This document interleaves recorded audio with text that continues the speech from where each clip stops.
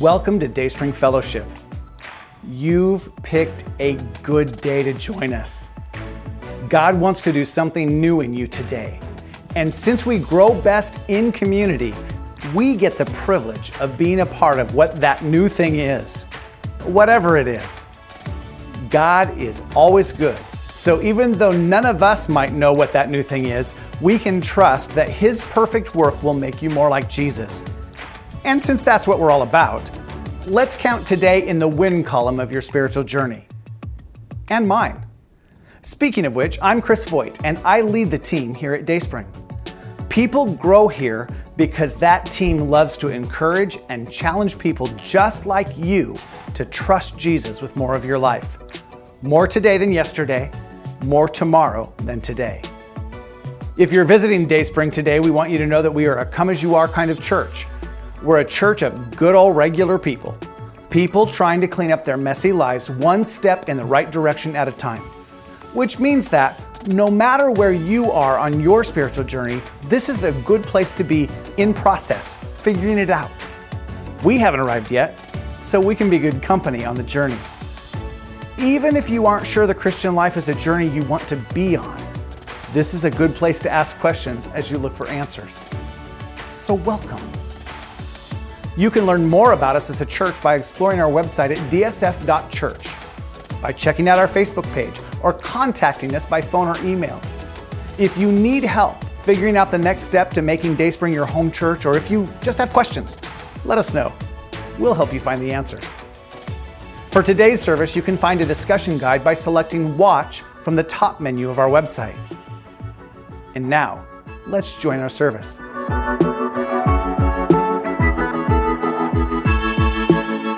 Well, welcome to the final week of our series, Wired, Brain Science and Spiritual Growth. Here at Dayspring, we are a people who grow. People grow here. That's just a part of our group identity. At some point in our lives, we decided that we would take our cues from Jesus. That decision launched us on a journey to align our character with the character of Jesus. And since complete alignment with Jesus will never completely happen on this side of eternity, that means that we'll always be growing, aligning, forming our character to Jesus. Also here at Dayspring, we are a people who believe in excellence. The Apostle Paul in Colossians 3:17 tells us that whatever we do or say, we should do or say for the glory of God. And then a few verses down in verse 23, he tells us to work diligently as if we were working for the Lord. So we are a people who believe in excellence because we believe that our boss, God, deserves the very best of our efforts. We bring our best to the table. If you put these two identity statements together, we are a people who bring our best to the journey of aligning our character to the character of Jesus. We want to love the Lord our God with all of our heart, soul, mind, and strength, not just some of our heart, soul, mind, and strength. For the last 4 weeks, we've been learning how God hardwired us to grow. And we have the advances in neuroscience or brain science over the past few decades to thank for giving us a more complete picture about how character formation occurs in the brain.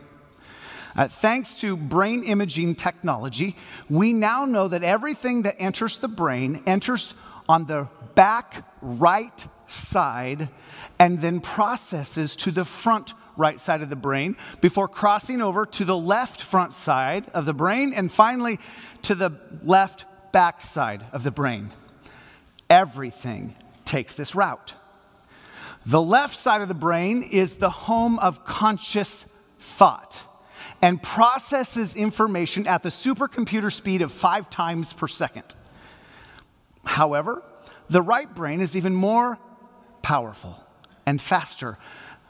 It processes at the supercomputer speed of 6 times per second.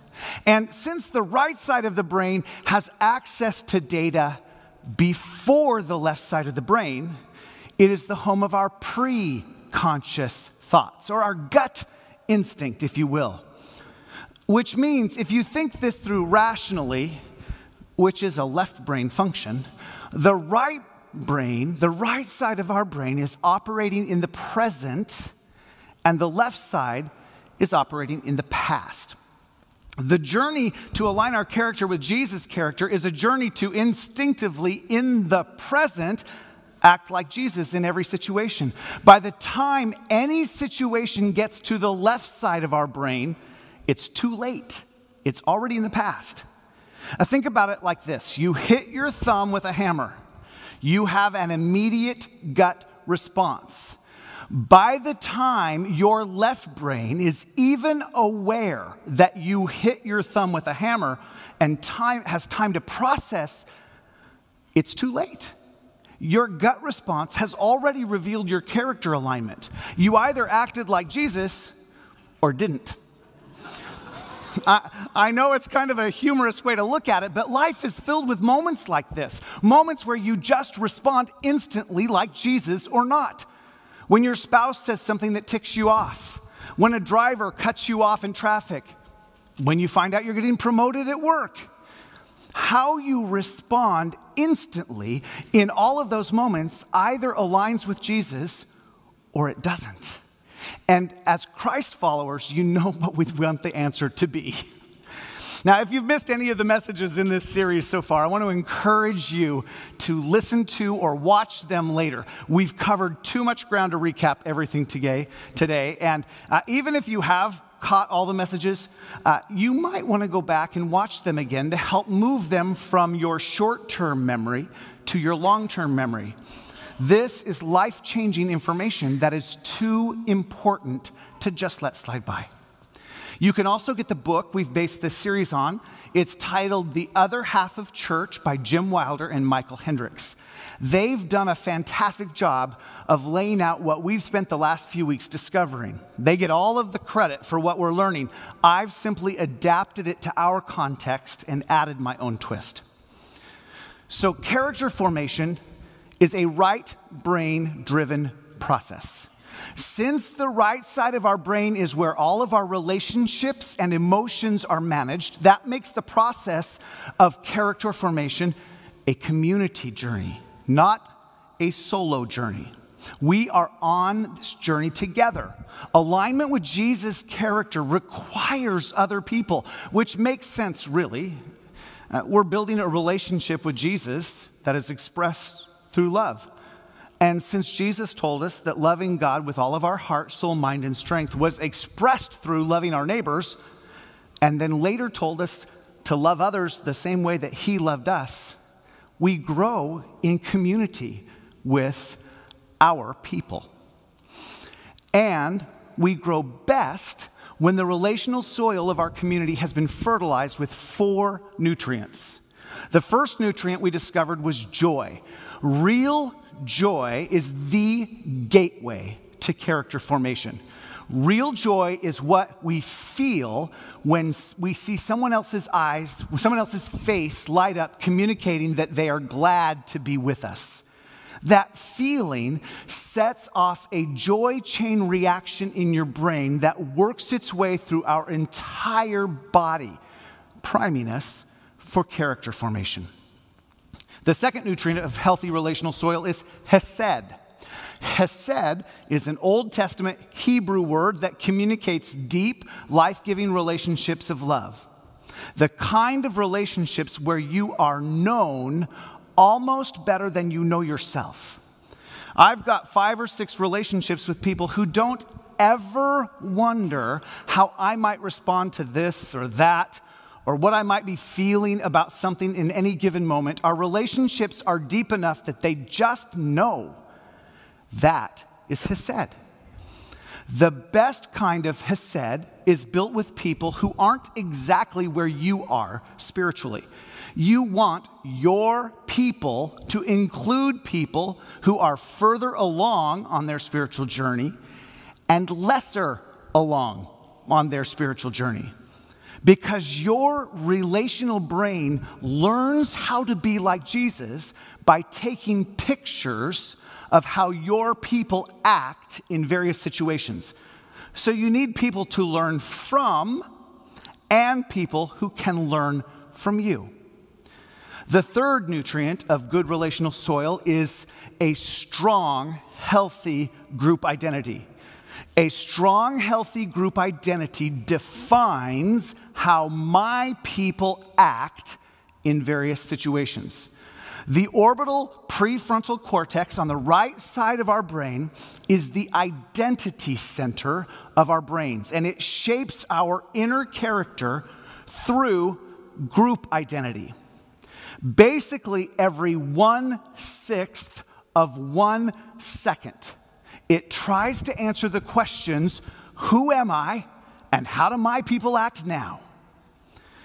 Very few of the actual group identity statements that the prefrontal cortex uses have been articulated like the ones I mentioned earlier. We are a people who grow spiritually. We are a people who bring our best to every situation. Much of our group identity is extrapolated through our joy-filled Hesed relationships. Our brains do a pretty good job of figuring out how our people act now automatically, which is why we want our group identity to be healthy and strong and have integrity. But there is still one more necessary nutrient in good relational soil. Because we are still broken people on a journey, even in joy-filled Hesed relationships, we can fail to act in alignment with the character of Jesus. We call that sin. Our group identity can break down and we stop acting like ourselves, which is the chosen royal people of God. We forget who we are and we act out of character. The fourth nutrient in good relational soil provides healthy correction when our group identity has broken down, when it has malfunctioned. When there is a malfunction, we need to be corrected. Healthy correction is a necessary component of spiritual formation. Now, before we get to the why healthy correction is a necessary component of spiritual formation, we need to take a look at what character looks like in the brain.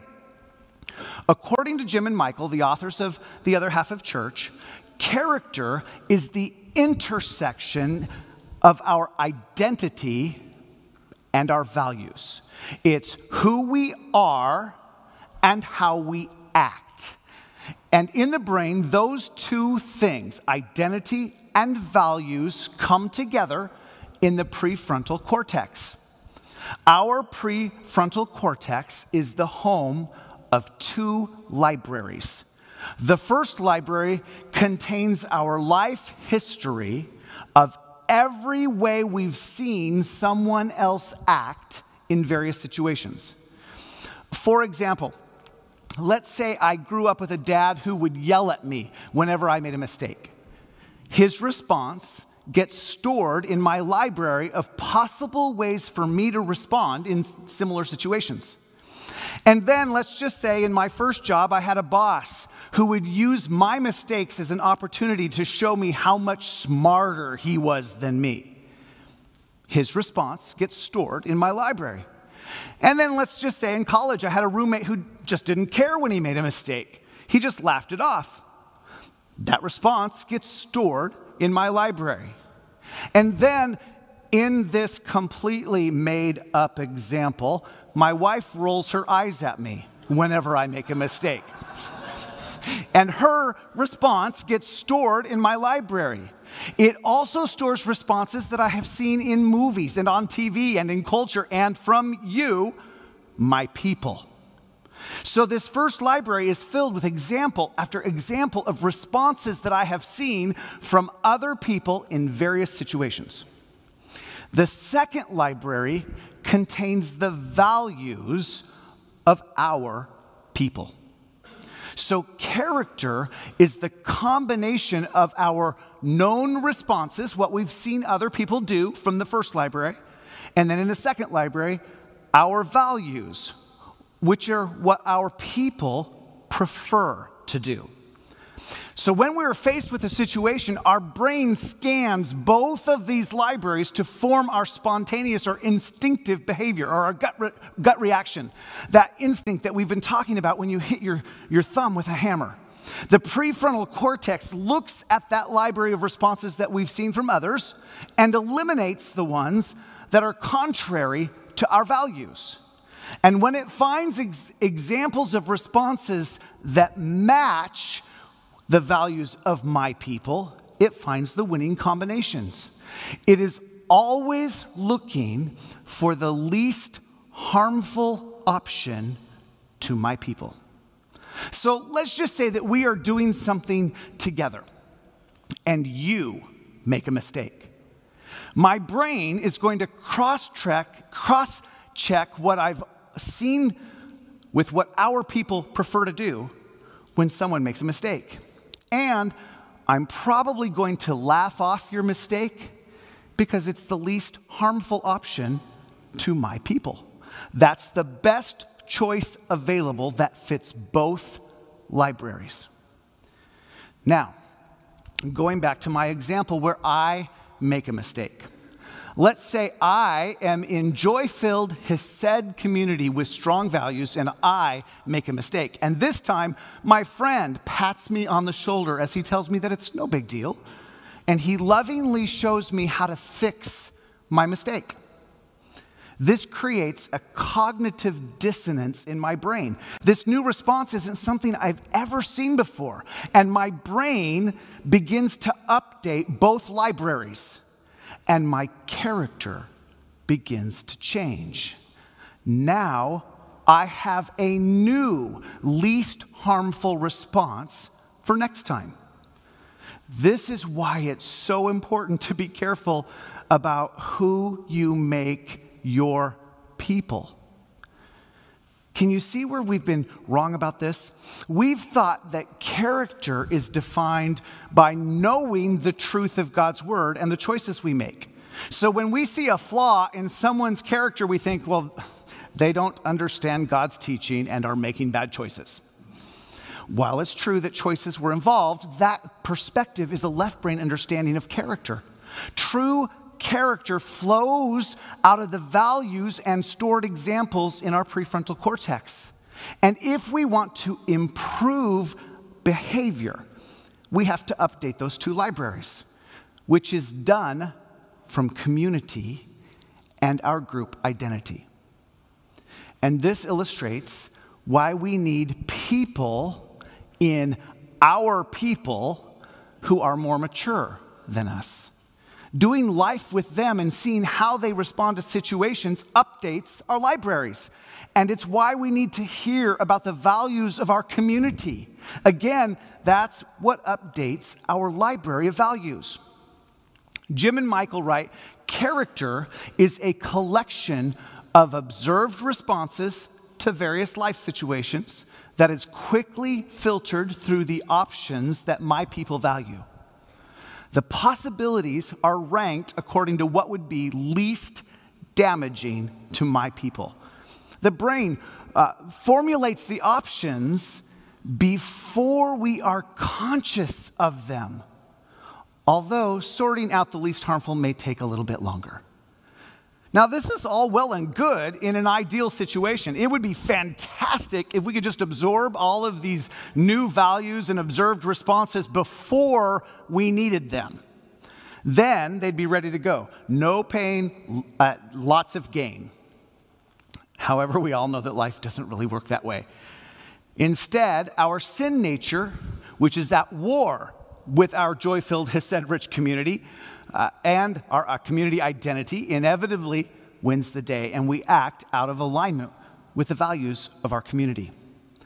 In which case, the brain ups the ante and uses shame to improve our character. And if you are like me, even the word shame makes you recoil. We don't really like the word shame. I guess that for most of us, most of our experience with shame has been toxic and harmful.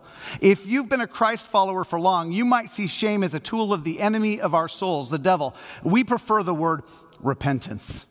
It's softer and it feels a little more righteous than shame. Repentance is what the Holy Spirit calls us to.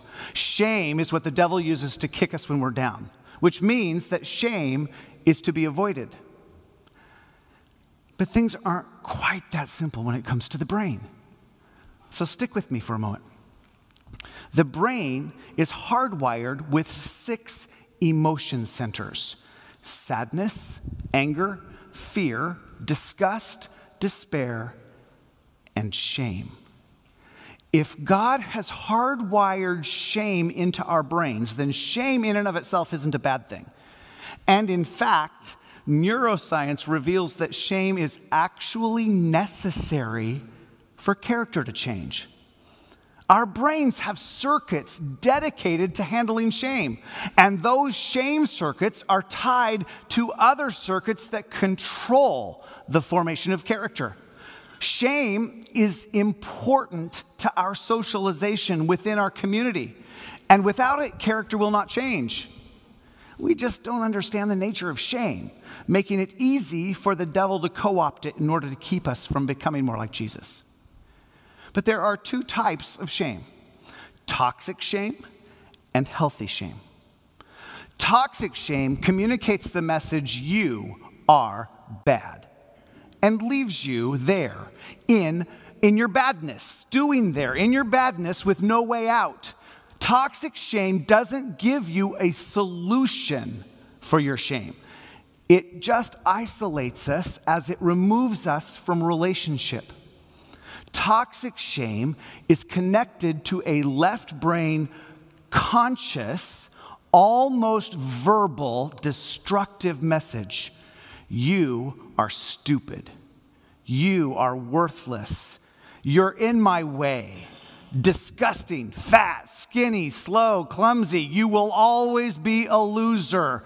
You will never be good enough. And if we validate that negative message, like, you're right, I'll never be good enough, we end up magnifying the shameful distress we feel. We give it more power.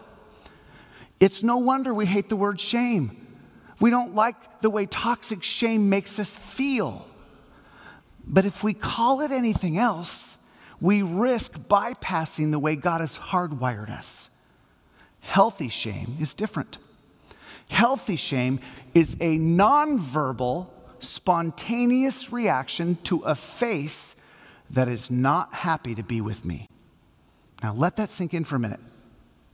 If real joy is a spontaneous or instinctive reaction to a face that is happy to be with me, then healthy shame is the opposite of joy. We detect joy and shame the same way, from facial cues and tone of voice. My right brain can tell from your face that I have lowered your joy. But unlike toxic shame, we can learn to be relational in healthy shame. Healthy shame doesn't leave us alone. A healthy shame message says, I love you, but I believe you have forgotten who you are and stopped acting like yourself. So let me remind you how we respond in this situation. Our hesed helps us regulate the emotional energy of shame. Without hesed, shame pushes us to isolate and hide, which leads us into unhealthy shame, which makes it pretty easy to distinguish between toxic and healthy shame. If the shame leaves us alone in shame, it's toxic. Someone points out our failures and leaves us there with no path for reconciliation. So let's go back to my mistake. I make a mistake, my dad yells at me. Is that toxic or healthy? This is the part where you participate. Is that toxic or healthy? Toxic. He just leaves me in my shame. My boss uses my mistake to elevate himself. Toxic or healthy? Yes, toxic. The relationship isn't affirmed and there's no way out. My roommate just laughs it off. Toxic or healthy? It's a little trickier, but it's toxic, still toxic. I feel better about it, but there's still no way out. Dee Dee's fictitious eye rolling.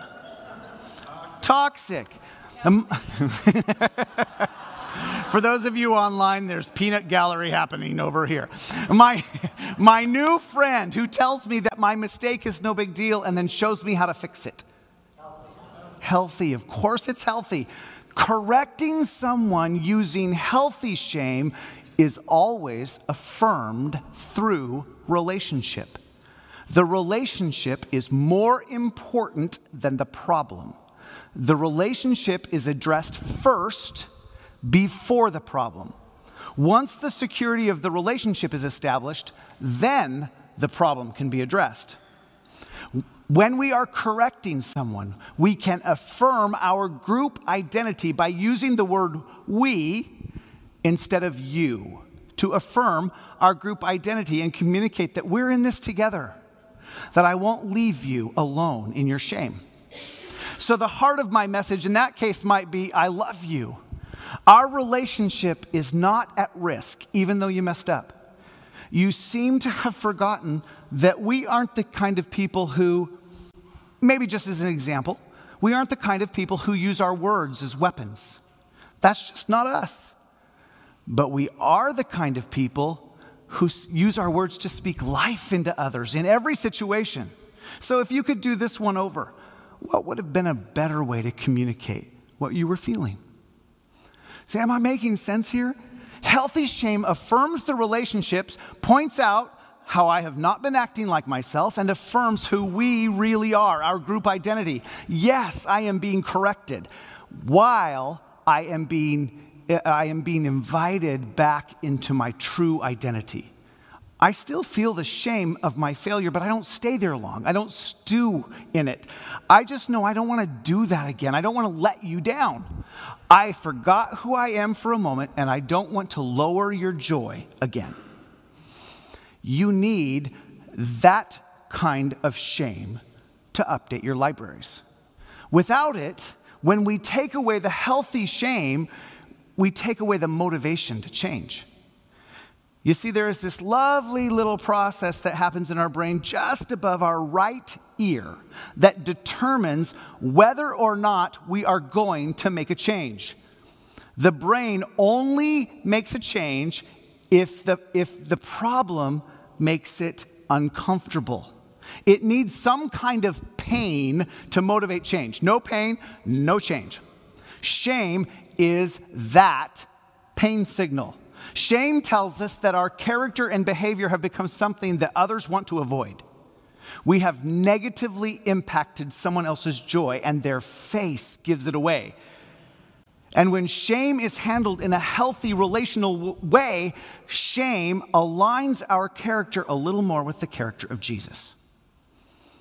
Now, with all that said, if you still recoil when I use the word shame, I want to encourage you to take a deeper dive on your own to see if you can root out the toxic shame that keeps you from really being healthy. Toxic shame is never from God.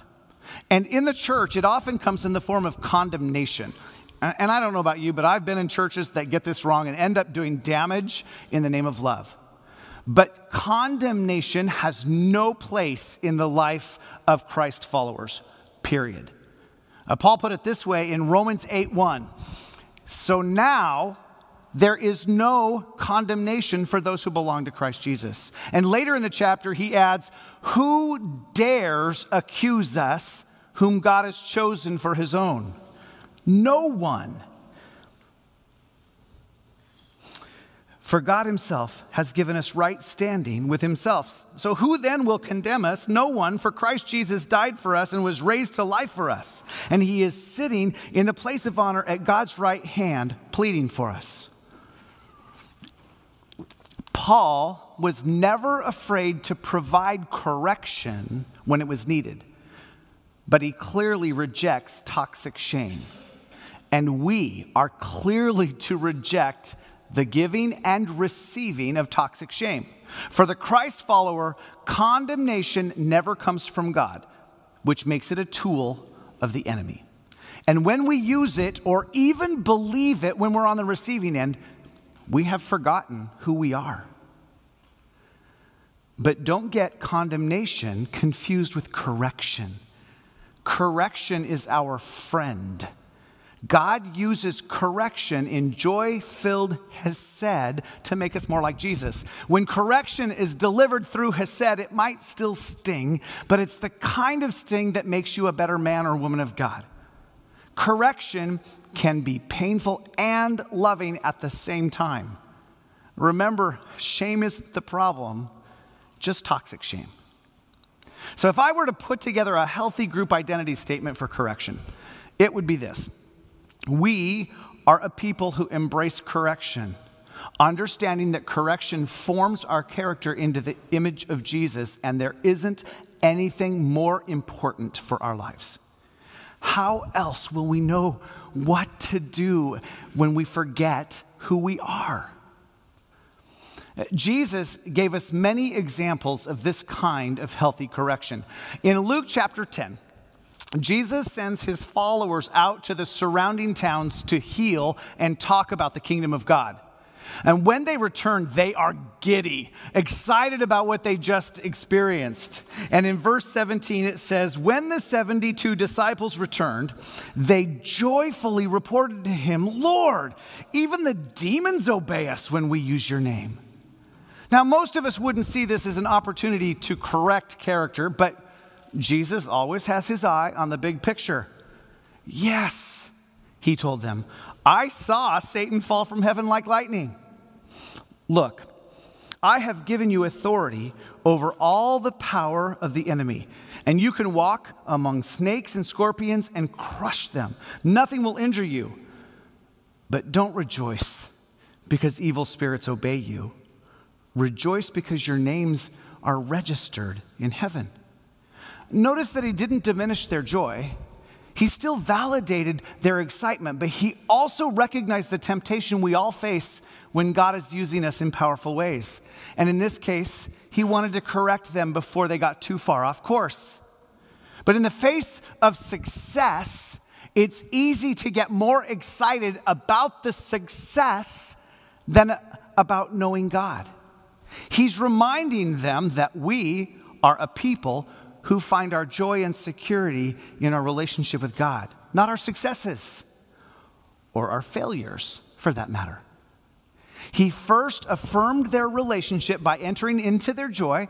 Then he pointed out their character flaw before quickly affirming their group identity. We do not rejoice in our authority over spirits or in ministry success or in ministry growth or fame. Instead, we are a people who rejoice that God knows our names as he calls us his own. Now, later in the same chapter, he passes through Bethany. He and the gang are invited to dinner at the home of Lazarus, Mary, and Martha.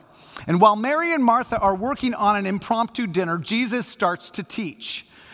And Mary sits down so she won't miss a word, which bugs Martha, because now she's not only missing out on what Jesus is saying, she's doing all the work. Luke says this, but Martha was distracted by the big dinner she was preparing. She came to Jesus and said, oh, Lord, doesn't it seem unfair to you that my sister just sits here while I do all the work? Tell her to come and help me. But the Lord said to her, my dear Martha, you are worried and upset over all these details. There is only one thing worth being concerned about. Mary has discovered it, and it will not be taken away from her. See, just like the correction we just saw, Jesus affirms their relationship. My dear Martha. Some translations say Martha, Martha. Either way, he was affirming his loving attachment to Martha. He is connecting with her, probably looking into her eyes. It's a lovingly calm gaze. And then he reminds her and everyone else in the room that there isn't anything more important than the kingdom of God. She had forgotten who she was, who they were as a group, and what they were all about. Notice the progression. There is joy on his face, the hesed reminder of their relationship as he reminds her of their group identity through correction. We are a people who seek first the kingdom of God, which would also describe us.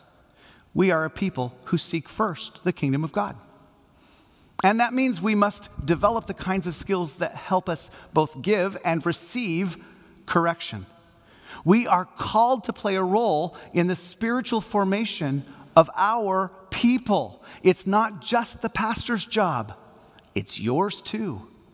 So for those of you who get a knot in the pit of their stomach when they think about having to correct someone, stop thinking of correction as confrontation and go back and watch our last series on harnessing the power of words. There are some really good tools in there. It's almost like we planned it on purpose. Don't think of it as confrontation. It's not. You are actually issuing an invitation. It's an invitation to remember who you are. You forgot for a moment, so let me remind you. In whatever Joy-Filled has said that you have decided to invest your life in, you are called to play a role in the character formation of your people. In fact, when you abdicate your role and just let bad behavior that should be corrected slide and get swept under the rug, you are robbing your people of an opportunity to update their libraries and become more like Jesus. But I think it's okay to work up to that part. Now, as we wrap up this series, let me just be honest with you and tell you that I'm still figuring out what all of this means for our community. This is so different than anything I've ever been taught, but it makes so much sense to me. I might stand up here every week and teach, but I'm still just like you. I'm a man on a journey to become the very best man of God that I can be. And I've had seasons where I felt like I was hitting my head against the wall with God. I've wandered around in deserts. I've been stuck. But as I look back at all of those seasons, I can clearly see that it wasn't what I knew that provided the breakthrough, finally. It didn't come from the left side of my brain. It came from the right. So we're going to figure out what this means for our Hesed together. The pastors have been and will be talking about what this means for our community. The only thing I know for sure is that it begins with joy. So maybe we should all start there. If joy is the gateway to character formation, how can you up the joy level in your life? How can we increase our joy capacity? That's certainly easier if life is going the way you want it to. But we all know that life doesn't really work that way. We can't enjoy the mountaintop without the valleys, but we can have joy in either place and every place in between.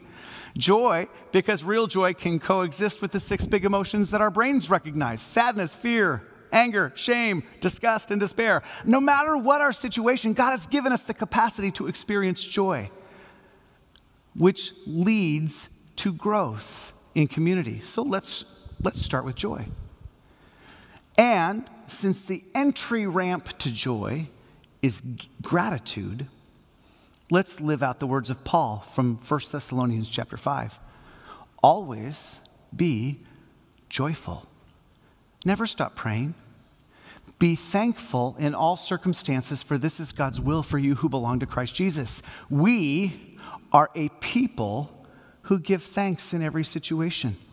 And when we do that, God will lead us from there. Let's pray.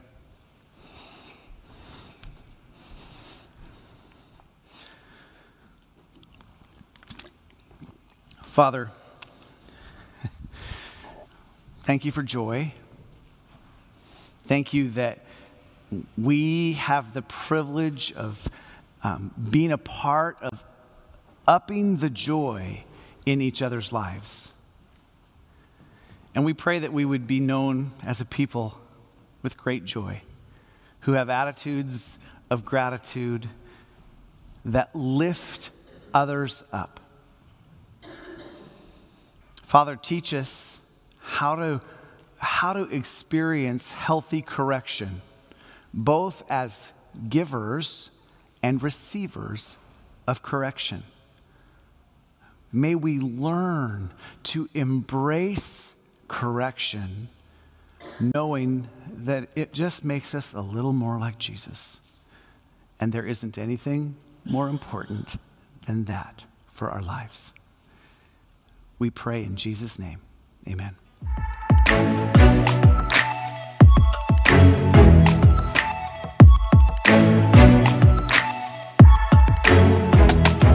Thank you for joining us today. Let me encourage you to download the discussion guide by selecting Watch from the top menu of our website. Working through those questions, alone or with others, will help the truth of God's Word find its place in your life. Please reach out if you have any questions or want help on your spiritual journey. My email address is on the screen, or you can call the church during the week. This ministry is made possible because of people like you, people who believe in what God is doing through Dayspring.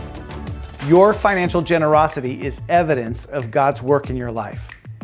If you're just checking us out today, please know that we don't expect you to give anything to support Dayspring. That is the responsibility of our Dayspringers. Just enjoy the rest of your day.